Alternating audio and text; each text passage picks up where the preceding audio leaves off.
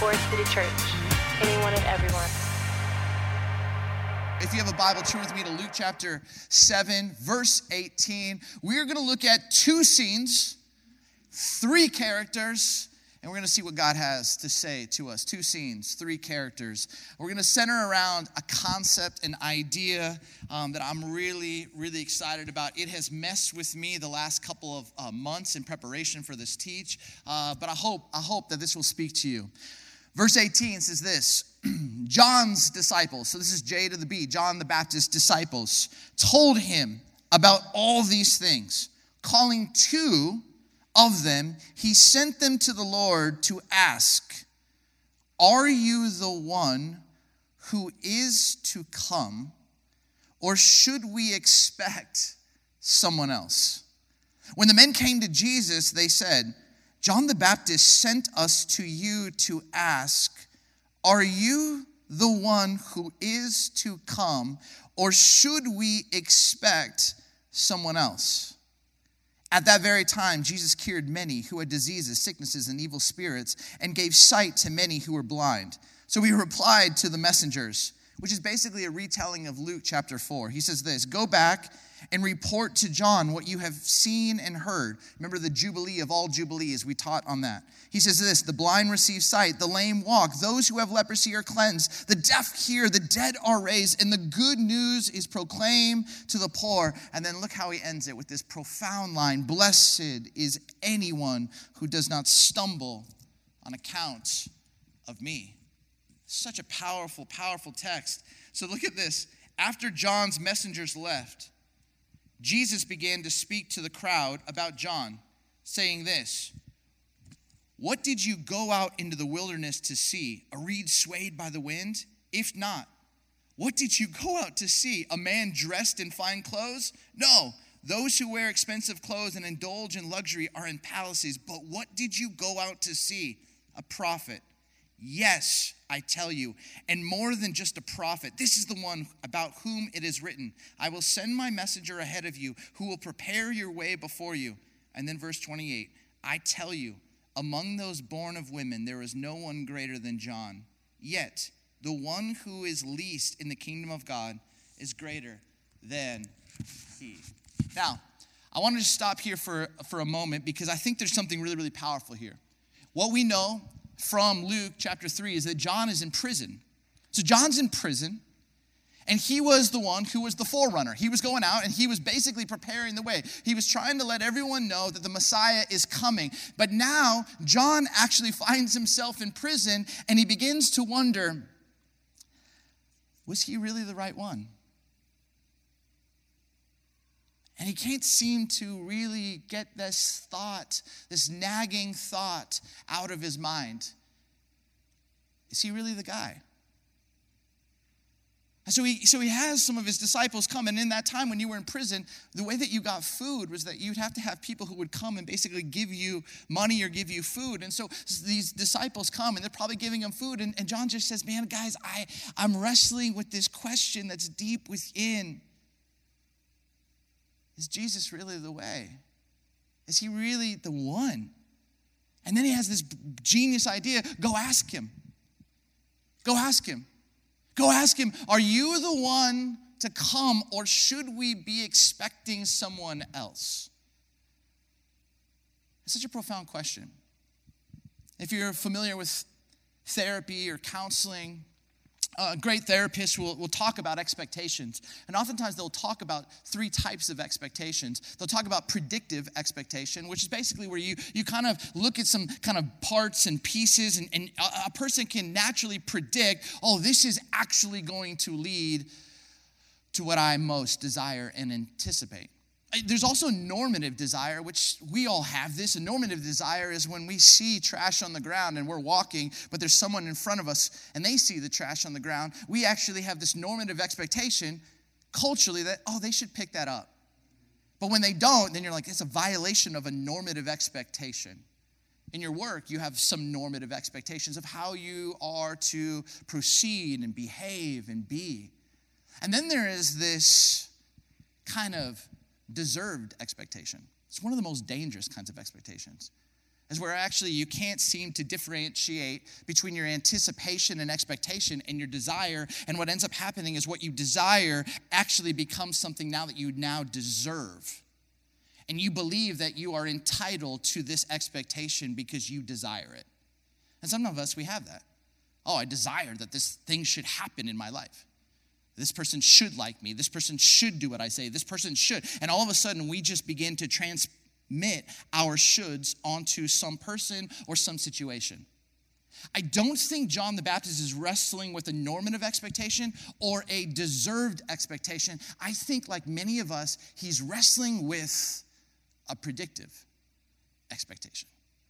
And here's what I mean. Because if any of you wrestled with this, I did it right. Like I brought my kids to church, but now they're in their 20s and they don't go to church. And we started to find ourselves like wrestling. Are you the one to come? Or should we be expecting something else? For some of us, we're like, man, I did it right. I did it right. I love that person so well. And they left. When you add up all the puzzle pieces and all the math, you think you should have a predictive expectation that this should be. And John the Baptist is here going, I am in prison. This is not the way it was supposed to go. We were supposed to overthrow Rome. The whole story of liberation from the Exodus, from Moses actually crossing the Red Sea, and Egypt, the superpower of the day, being dethroned, and the people having the promised land. This is what it's supposed to be, a moment of profound repentance across the land and the kingdom of God restored here on earth, not in some temple, but in the one true God. And why am I in prison? Why? Because it's not supposed to go this way. And if you've ever wrestled with this, then you exactly know what John the Baptist is dealing with. And you know what Jesus does? Jesus just throws back to Isaiah 61, to Luke chapter 4, and then just simply says to John's disciples, go tell him this, blessed is the one who does not fall away or does not stumble on account of me. That is all John the Baptist has swirling through his mind before we'll learn in Luke that he gets beheaded. That's all he has. In prison. Is he the one, or should we be expecting somebody else? Because this isn't the way that I thought it was supposed to be. And Jesus is telling me Isaiah 61 and Luke chapter 4, and then he says, blessed is the one who does not stumble or fall away on account of me. My kids aren't coming to church. Blessed is the one who does not stumble or fall away on account of me. And my good friends have drifted from God. Blessed is the one who does not stumble and fall away on account of me. And people I love have just seemed to abandon the faith. Blessed is the one who does not stumble and fall away on account of me. Because it wasn't supposed to go this way. A small group was a ride or die. Our kids were supposed to be groomed and raised up to be elders and leaders. And there's this moment where every one of us, with our own predictive expectations of how we thought our life was going to go, has to sit and hold that in front of the one true God and wrestle with that. What my spiritual director has been teaching me is how to learn to differentiate between our anticipation and our expectation and the good desire. Because sometimes they can just get kind of muddled together in some sense of entanglement. And you've heard me say this, is that whatever pain and angst is just the distance or gap between our expectation and reality. And so for some of us, we have these expectations on our life. There are these expectations on church, expectations on people, expectations even on God. And then when God doesn't play our game and doesn't play to our predictive expectations, for many of us, we're like, should I be expecting something else? And then so beautifully, Jesus makes John live in the tension. The one who basically was like the leader of tension back in that day, when he was like, don't go to the temple, come out to me in the wilderness. And I just literally eat honey and locusts. I'm dressed up in camel, which just irritates sensitive skin. I have long hair. I don't drink. I am just loud. I'm obnoxious. The religious leaders can't stand me. I'm telling them what they need to tell the people. I'm saying it, and I'm calling people to repentance. And what he was calling them is to actually look inside and prepare their hearts for what Christ wanted to do. And Jesus now reflects that back onto him. Any of you wrestling today with predictive expectation? Some area, maybe financially, maybe in your career, maybe as you enter into the second half of life, maybe as you look at your kids or grandkids, maybe in some situation where you're like, it didn't go the way that I thought it would go. Anyone? And hear the words from the text, blessed is the one who does not fall away on account of me. And sometimes that's all you get. It's like a sentence. And then in the text, I don't know if you saw this, then John's disciples bounce to go back to John, and that's when Jesus goes, can I tell you about John? He's so special. There's actually nobody who is greater than him. He's unbelievable.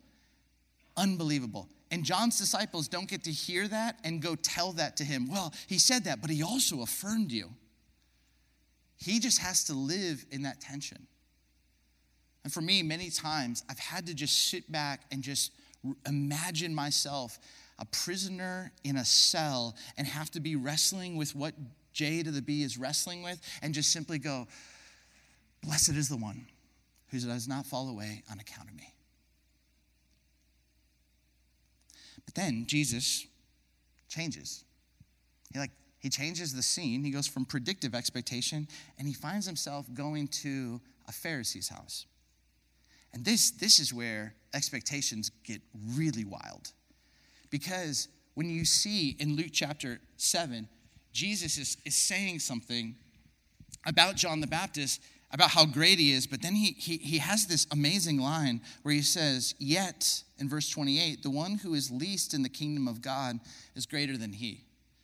And he's about to show you someone who would be considered least in the kingdom of God in those days, but is actually profoundly great. Look what it says in verse 36. When one of the Pharisees invited Jesus to have dinner with him, he went to the Pharisee's house and reclined at the table. A woman in that town who lived a sinful life learned that Jesus was eating at the Pharisee's house. So she came there with an alabaster jar of perfume. The book of John calls it pure nard, which is just an absolute fun phrase to say. As she stood behind him at his feet weeping, she began to wet his feet with her tears. Then she wiped them with her hair, kissed them, and poured perfume on them.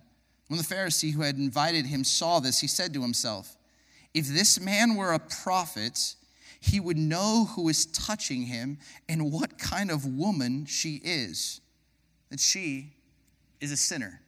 Now, what's amazing is that this story we find in Matthew, we find in Mark, we find in John. Some scholars say that they're all the same stories. Some say Matthew, Mark, and Luke are the same stories and that John's a different story. But whatever it is, we know that this woman's name is Mary. Even though it doesn't say it here, if you kind of look at Matthew and Mark, her name is Mary.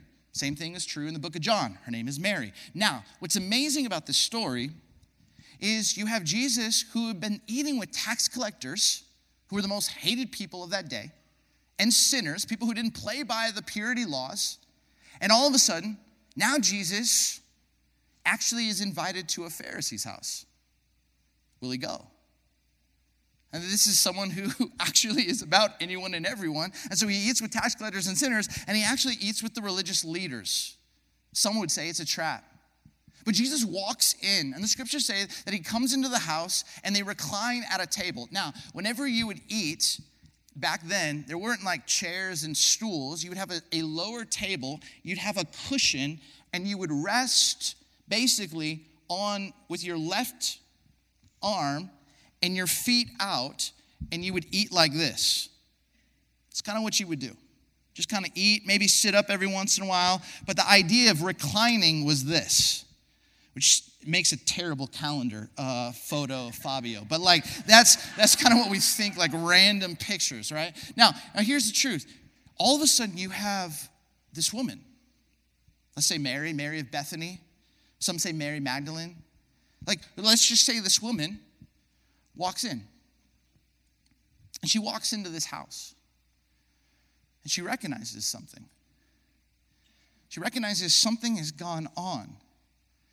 And all of a sudden, Simon, who we know from Matthew and Mark, was a leper, who probably has his own kind of trauma from being someone on the outside, now watches a woman come forward and look at Jesus' feet and begins to break out an alabaster jar, which would have been basically like a year's wages of perfume, breaks it open, begins to wash his feet, begins to let down her hair, and hair was like the symbol of dignity, and she just loses it. Martin Luther calls the tears, he calls the tears heart water. All of a sudden, it's like her heart water just begins to come out, and she just begins to wash his feet. But here's the picture I want you to see, is of Simon the Pharisee. Because I imagine there's other religious leaders there. And there's other important people there. And he's probably going, man, I invited this guy into my house. And he's so caught up in what other people will say. And he's probably so in his brain going, I wonder what Jesus is going to say. This guy has been healing people. He's been like teaching on the Sabbath, which has been ticking everybody off. He's been talking about fasting, and people have been losing their ever-loving mind. He's been healing people. He's been forgiving sins. And I think in some ways, Simon begins to manage the expectations of the room, and he forgets who's actually in the room. And what's incredible is you have this moment where he finds himself just sitting there, and he just is watching, and all of a sudden, a woman who just barges in. And a rabbi of Jesus' kind of style, his teaching, I mean, it would have been like rabbinic TMZ. Like, people would have known he was in town. They would have wanted to see. Maybe they were eating outside because it was the Mediterranean. Maybe they were eating inside. We don't know. We just know that they're reclining at the table, and this woman must have been standing there. But if she's sinful, she shouldn't be inside that house. But she's standing there, and all of a sudden she recognizes that nobody has actually showed him the honor he deserves. And she goes, I'm just going to do it. And then Simon begins to think to himself, if this guy really was a rabbi, if he really is who he says he is, he would know that this woman is so sinful. He would know who's touching him. He wouldn't let this unclean person come close to him. I think it's really, really remarkable, because I think in our culture, I think it gets really, really easy for us to manage other people, to manage their expectations. Keep them a little happy, keep them a little happy, keep them a little happy, keep them a little happy. And all of that real estate, precious real estate of our heart and our mind, takes our focus of Jesus. And I think for some of us, we wrestle with predictive expectations. God, I thought my life was going to be like this. But I think some of us in actual real time, we don't struggle with predictive expectations. We struggle with carrying responsibility for everybody else's expectations. And let's just be really, really honest. That's exhausting. If you've never experienced this, just go talk to someone who has to run primary duties on a holiday, cooking, cleaning, and actually making sure as the entire family comes, how hard sometimes that can be, the pressure. And I think for some of us, we want to experience the reality of Christ in the moment, but all of our headspace is, are they happy? Are they happy? And we feel responsible for everybody else. How many of you wrestle with just managing others' expectations? It's exhausting, isn't it? And then sometimes we get frustrated because then we watch someone who doesn't seem to have a care in the world, who just walks in and just delights in Jesus. And we're like, really? Like, I'm the one that's actually providing this whole meal, and you're like, oh, you can be so free. Fantastic. And I think sometimes then we get really, really bitter, and it shows where our heart is at. We get frustrated. Why is it so easy for that person? Why does it seem so difficult? Like, I can't seem to break through this fourth barrier to access what the Spirit is all about, what the presence of God is all about. Yesterday was spring training, the beginning for the Cubs. They won yesterday against the Giants, which was fantastic. I don't think we're going to be that good this year, but it's okay. It's still the Cubs. We won in 2016. We now have 101 more years to go till the next one. So, but here's what I need you to know is, the Wrigley family, they bought the Cubs. And then the Wrigley family bought Catalina Island. And I, as a kid growing up in California, I used to go to Catalina all the time. You go out to Long Beach, and then you'd like basically take this ferry out to Avalon, which was basically the capital city of Catalina, pretty much the only city. And the way that you would get there back in the day was through the U.S. or the SS Avalon. And that was run by this Wilmington ship.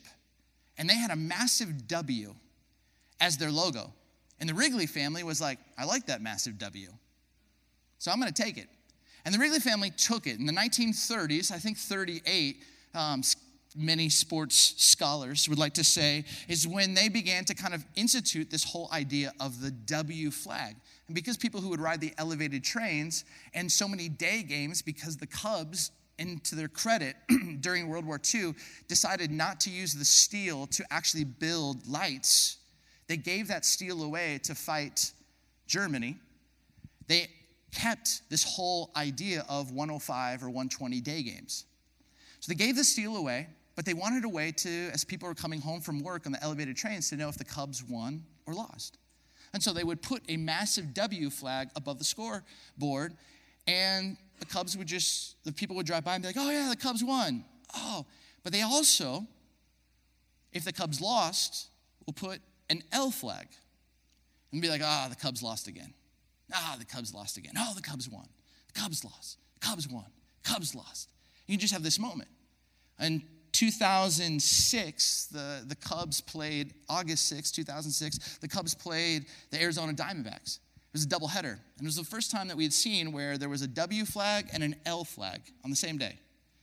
They won one game, they lost one game.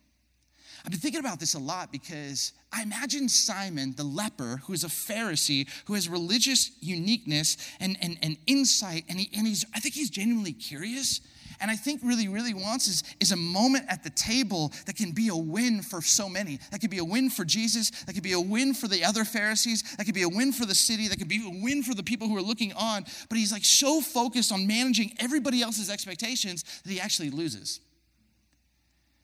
And I've been thinking about this for so long because my counselor was asking me, Steve, how are you really doing? And this is just kind of came out of my mouth. I said, man, I feel like it's been a long time since I've gotten a W.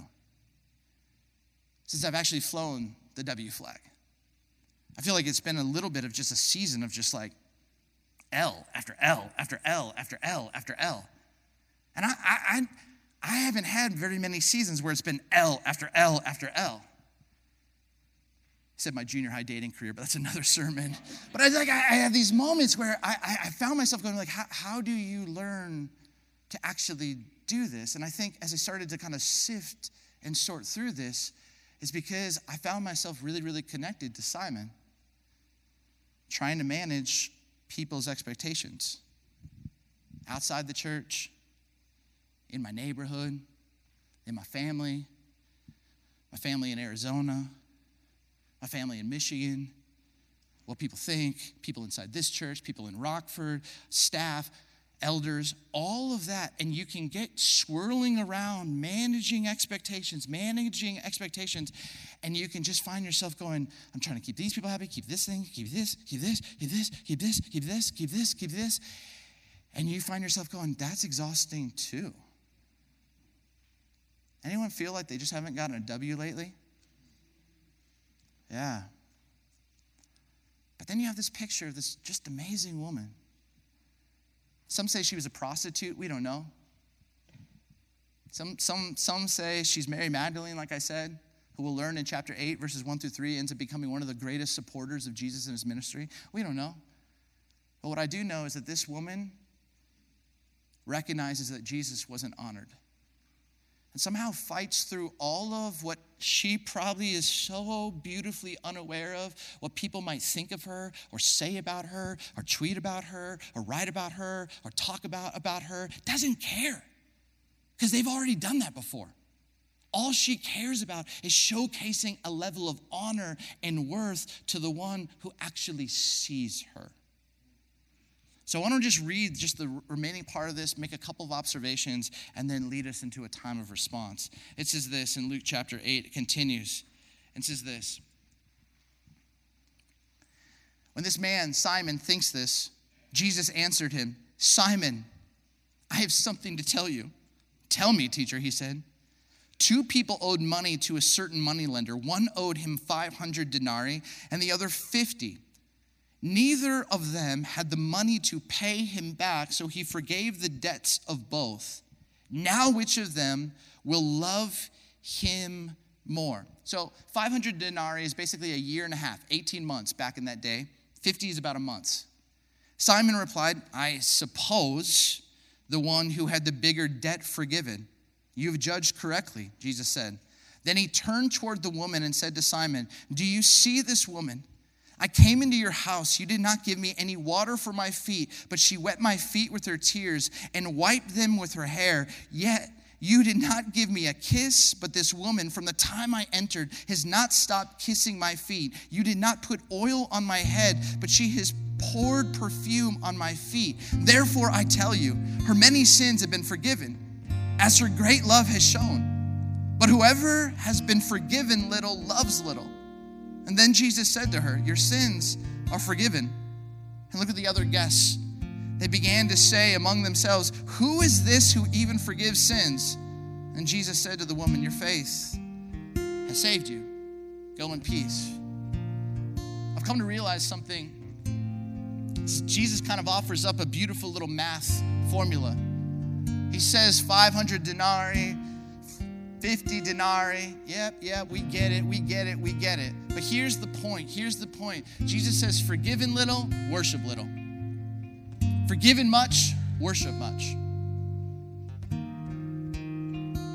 And I think sometimes it's easy for us to look at somebody else and go, man, they're sinful. Their life is so much worse than mine. It's so easy for us to just begin to either judge, to look at somebody as less than. But when's the last time you looked at your own sin? When's the last time you looked at your own life and said, man, places where you are actually living less than God's best? Man, I can look at a lot of different situations, and I can try and carry responsibility for a lot of other people trying to manage their happiness without having to actually sit with my own sin. And you know what confession is? Police officers will tell you this. Pastors will tell you this. Therapists will tell you this. Lawyers will tell you this. Spiritual directors will tell you this. Most people confess to what they already know the other person to believe to be true. And that's not confession. Confession is when you go first. When you actually sit and you go, man, I'm an arrogant, prideful. I have ambition that's just so out of alignment with the way of Jesus, or workaholism.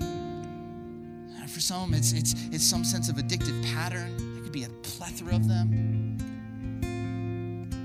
For some of us, like, we grew up in a situation and season where we often didn't hear the word sin. So we began to look at other people, but never actually got to a point where we could look to ourselves and go, where are the places in our life, in our actual life, that are truly less than? And I don't even look at this from a place of shame. I don't. I just look at it from a place of truth. That every single day, I choose something other than God. I choose me. I choose my desire. I choose my brokenness. I choose my pain. I choose my trauma. I choose my dysfunction. I choose my agenda.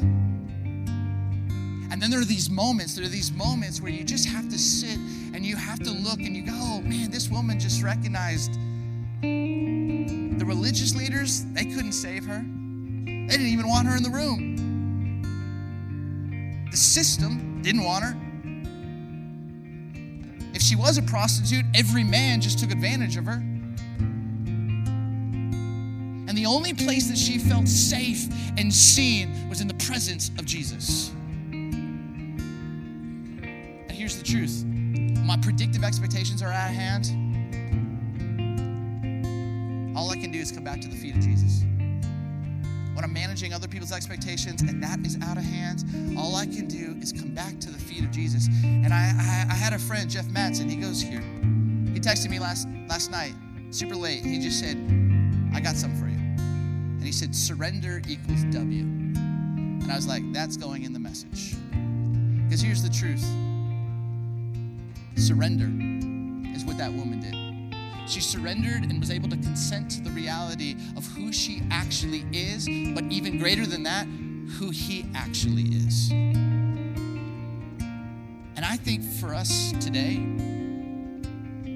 the easiest thing inside of us is to channel energy towards judgment and bitterness and frustration and angst and being over-responsible and over-serving and overwhelmed and going and going and going. But the more beautiful piece is actually to surrender and allow the God who created everything to see you, to know you, to love you, to forgive you, to recognize, to have a moment where he left heaven to come here. And I'll tell you this straight up, just for a moment. I know it's not Good Friday, and I know it's not Easter yet, but man, just have a moment. If you could actually hold the sin, that if I had some sense of silver bullet just to take that away, maybe it's image, maybe it's lust, maybe it's pornography, maybe I don't know what it is. Maybe it's some kind of temptation, struggle, debt. Maybe it's just like running to all of these different vices. I don't know what it is. I don't really care, to be honest. What I really care about is that this thing would also be surrendered at the foot of the cross to the one who came for you. Can you imagine that? Not just it happened someday and we watched it in some Chosen series, which is awesome, or some Mel Gibson movie, whatever. Like I'm saying for you. And I've had these moments where I've just had to sit and for so long, it was like, yeah, I know it's true, I know it's true. But am I actually surrendering to that for me? And when you get to that point, that's when that heart water starts coming out. That's when you don't actually care what somebody thinks. That's when you can just find yourselves just going, yeah, I'm broken and beautiful and in need of a rescuer and a savior, and grace upon grace upon grace upon grace upon grace upon grace upon grace. And there's no good sermon that I can do that can earn me heaven. There's no great staying. There's no moment that I can show up in a hospital that could earn the grace upon grace upon grace upon grace that every one of us, not every one of us,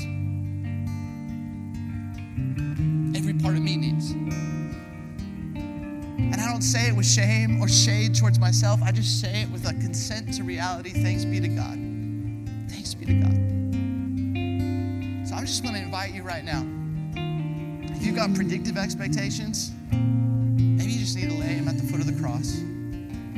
Maybe just hear the Spirit of God just say, blessed is the one who does not fall away, does not stumble on account of me. Maybe that's your breath prayer this week.